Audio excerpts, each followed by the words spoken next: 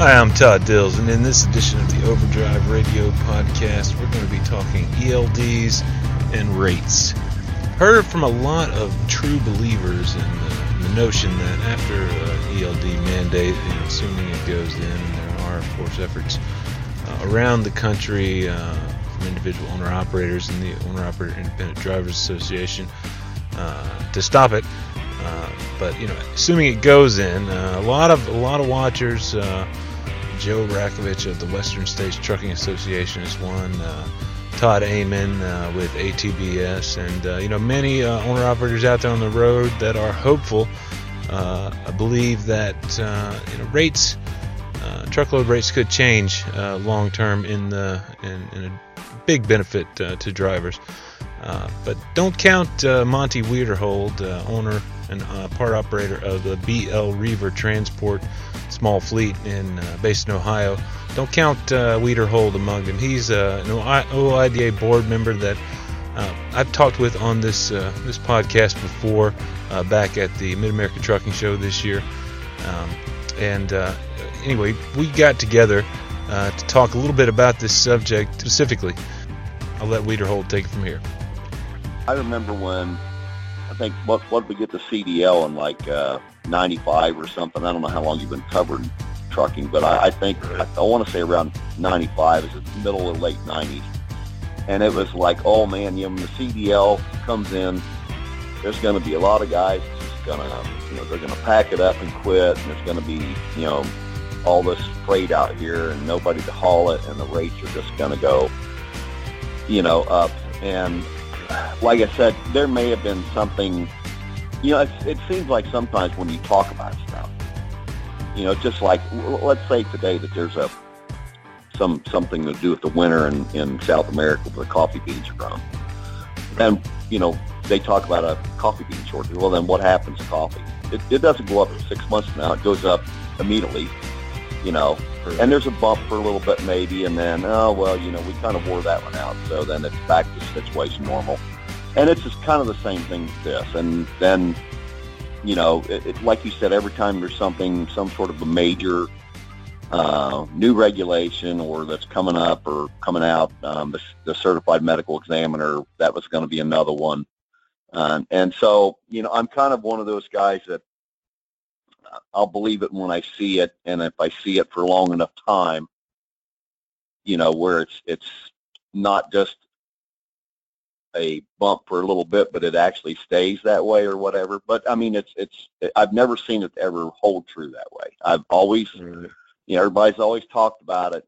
It's just like back in the 80s when they had deregulation. And I remember it was funny, but I was sitting at a little truck stop, little mom and pop place, Shelbyville, Indiana, and this Time DC driver, which was a big freight company, about like CF or whatever back then. And they's like, when that deregulation comes in, man, all you owner operators are going to be out of business. I'm like, oh, okay. So I'm thinking it wasn't like 6 months, maybe a year. I mean, Time DC's bit the dust, and I'm still out here trucking. I'm thinking, I wonder how that guy's doing. So I hope he landed someplace with a job after Time DC went out. So, Sure.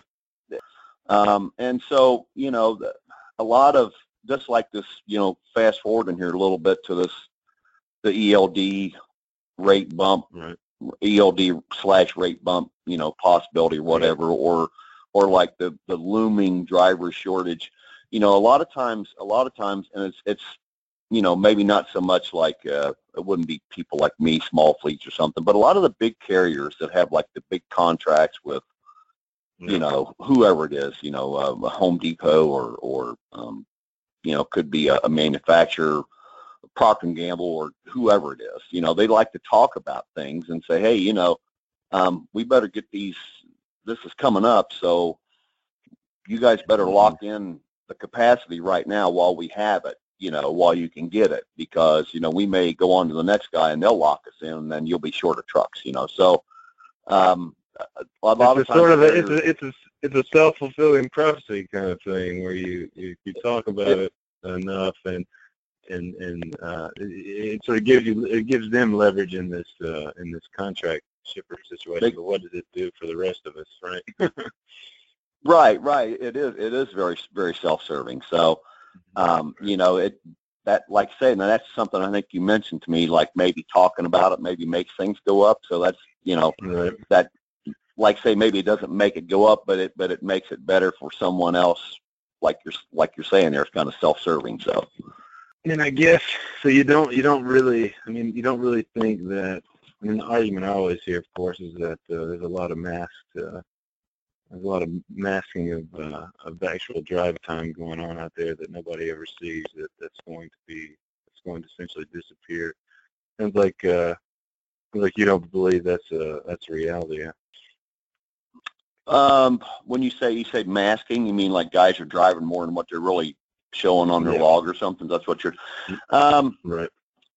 Yeah, I guess probably maybe some, but to me, I mean, it's like with our company, with my company here.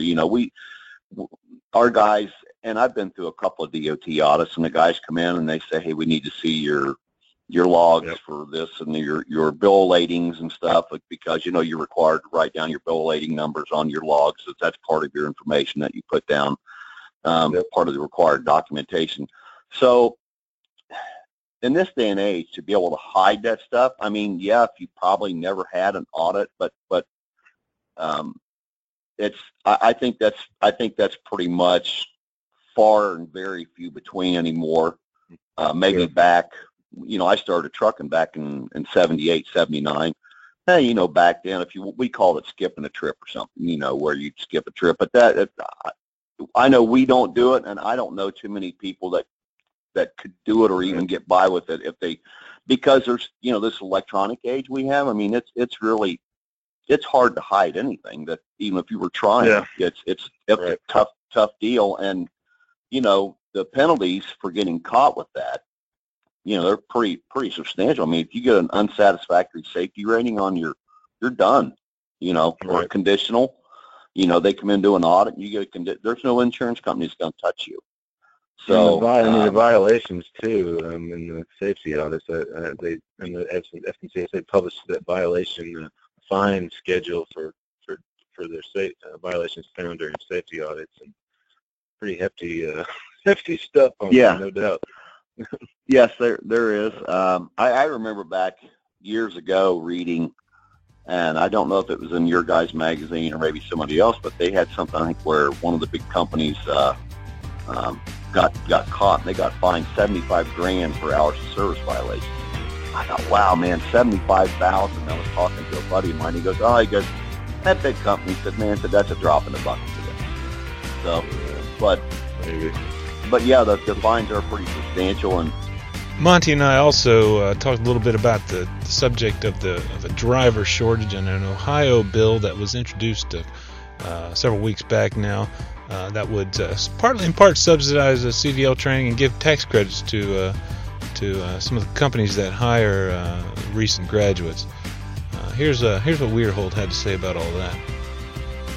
Part of the bill is they want to give like $5 million in subsidies to try to subsidize drivers for the training for new CDL drivers school, for their CDL school. And then the other part of the bill has to deal with giving tax credits to the companies that hire these guys.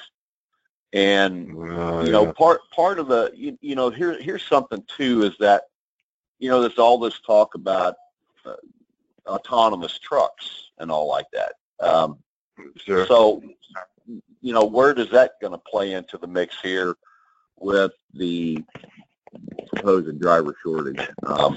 But this Ohio bill, that's just a kind of a thought that's out there. But on this Ohio bill, just like every time you read a financial statement from some of these bigger companies, they cite and there was an article in the Wall Street Journal here just, for the first quarter of the year. There was two big companies, and they talked about their lower than expected earnings due to like a soft freight market plus overcapacity in the marketplace. So hey, if you got overcapacity, where's the driver shortage at here? You know, Sure. you can't have it both ways. You can't say, well, yeah, we've got, you know, and then you want the taxpayers to subsidize the training or cheap labor of these, you know, these entry-level Sure. guys. And just like we talked about, you know, the guys, they get there's over 400,000 CDLs issued every year, and that's a stat by the FMCSA's own records there. So there's an influx of new people in it already, and to say that there's a shortage, that's a bad bill of goods right there. If you've got thoughts on any of these subjects, whether it's ELDs, rates, and or the notion of the quote-unquote driver shortage, you can call 530-408-6423 at any time and weigh in with a message. Be sure to state your name and base location with any message. Thanks for listening.